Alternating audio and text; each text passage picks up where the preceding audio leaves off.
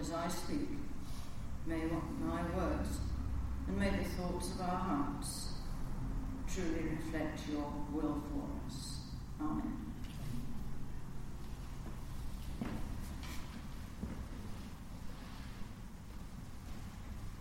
I wonder whether you have ever had one of those nights when you just can't sleep. First you are too hot, then you're too cold. You thump the pillow, you toss and turn on the mattress, and you go to the bathroom 3 or 4 times. You just don't seem to be able to get comfortable. And mostly, it's your mind that keeps you awake. It's charging round and round at about 90k an hour, and your body, which doesn't really want to go anywhere at all, is rebelling. Maybe that is the kind of night that Nicodemus was having when he came to see Jesus. Or maybe, like a good rabbi, he was studying the scriptures late into the night, and he came up with a question. If that were the case, though, it seems strange that Nicodemus, a ruler of the Jewish people, would ever come to Jesus for an answer.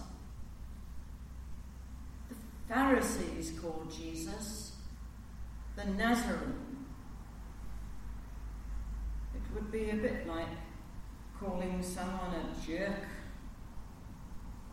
But perhaps he came in the dead of night because he was afraid of what his fellow Pharisees would think of him speaking with this carpenter. After all, peer pressure, as we know, is a powerful force. And we don't really know why Nicodemus came to Jesus that night. Maybe he didn't even know himself. Because he doesn't really ask a question. Not at first, anyway. He says, "Rabbi, we know that you're a teacher who's come from God. For no one can do these signs that you do apart from the presence of God." And it almost seems as if Nicodemus wants Jesus to affirm this and then to call him, Nicodemus, to follow him. But Jesus makes rather a strange statement. Very truly I tell you, no one can see the kingdom of God without being born from above.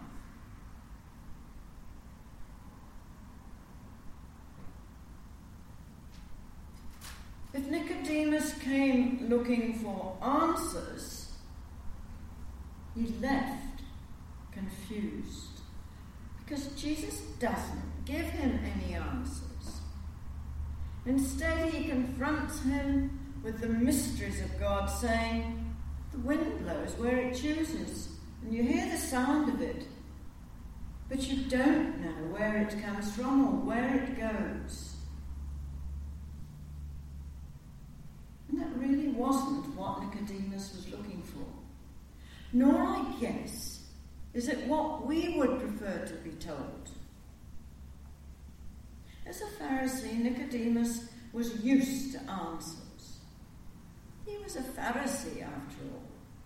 He had pledged his life to observing every detail of the scribal law. To a Jew, the law was the most sacred thing in all the world. And the law was the first 5 books of the Bible. And they believed it to be the perfect word of God. There were no mysteries, only rules and regulations. And while we're not into rules and regulations, neither are we much into mystery. At least, mystery that isn't solved. If it can't can't be solved in 2 hours of television or a chapter or 2 of a book, we grow uncomfortable with it. We like the who, why, what, when, and where of things. And so Jesus' answer doesn't really do so much for us. We don't think much about the wind, except if it blows too hard, and then we wish it to go away. It messes up our lives. And some winds, like the ones in Christchurch, mess with our moods. But then, that is what the Holy Spirit means to do. The Holy Spirit means to make us uncomfortable.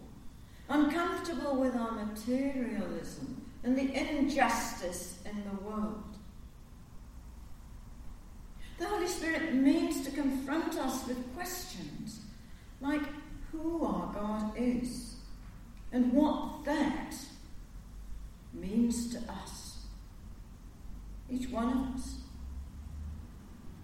And the Holy Spirit moves us towards rebirth. And Nicodemus didn't like Jesus' answer because it told him that keeping a bunch of rules and regulations wouldn't get him into the kingdom of heaven. And we don't like his answer because it tells us we need a complete overhaul of our ideas and our thoughts. We must be reborn. For the most part, I just wonder whether we live as if we've forgotten what Jesus said. We tend to pursue our pleasures and we tend to live for ourselves. Like Nicodemus, we have our religion and our faith, and we hope that this is good enough to get us into the kingdom. But we sort of shy away from any real change in our life. We wrestle with our questions in the middle of the night, and we come to Jesus then. But seldom do we claim him in the brightness of the day, or live a life that is radically different. Jesus may have set the world on its head, but we want to be known as the people with both feet on the ground. And I'm not sure whether it's us ourselves or whether other people expect us to have all the answers to questions and logical proofs to back up our perspective.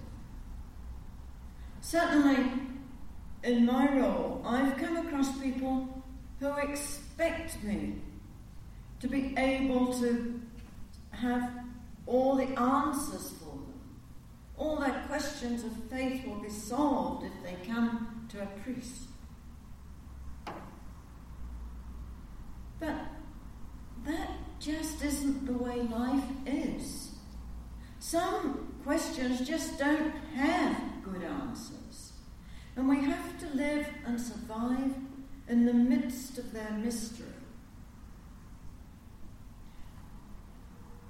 Who can answer why one young person is paralyzed because of a single mistake at the wheel of a car, while another lives a life of crime and seemingly has everything going for him or her? Or who has an explanation for why vital and valuable men and women get cut down by cancer, while people who have lost all sense of purpose for their life and long to die linger for years in a nursing home? If we can't understand the things of this world that we can see, how can we expect to understand about God and heavenly things? We can never completely know or understand God. We can never properly serve and obey God. And yet, despite that, God loves us. Like the wind, we cannot see God. We can only see the effect of God's actions. In looking at the world, we see the creative hand of God the Father.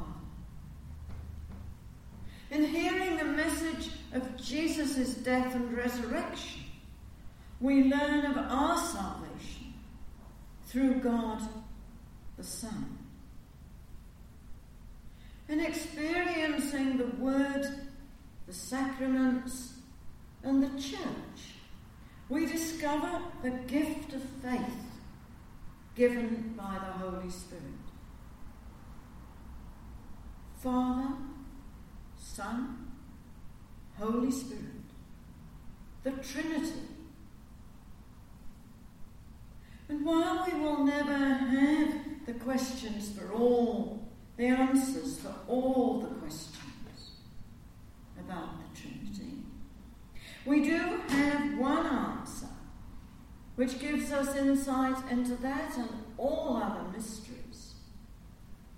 And the answer is given to us in 1 John 4, chapter 8. God is love. God doesn't just love, but God is love. We have been made God's people, and as God's people, we are loved. And we can face the ambiguities, the mysteries, and questions of life with confidence, secure in that love.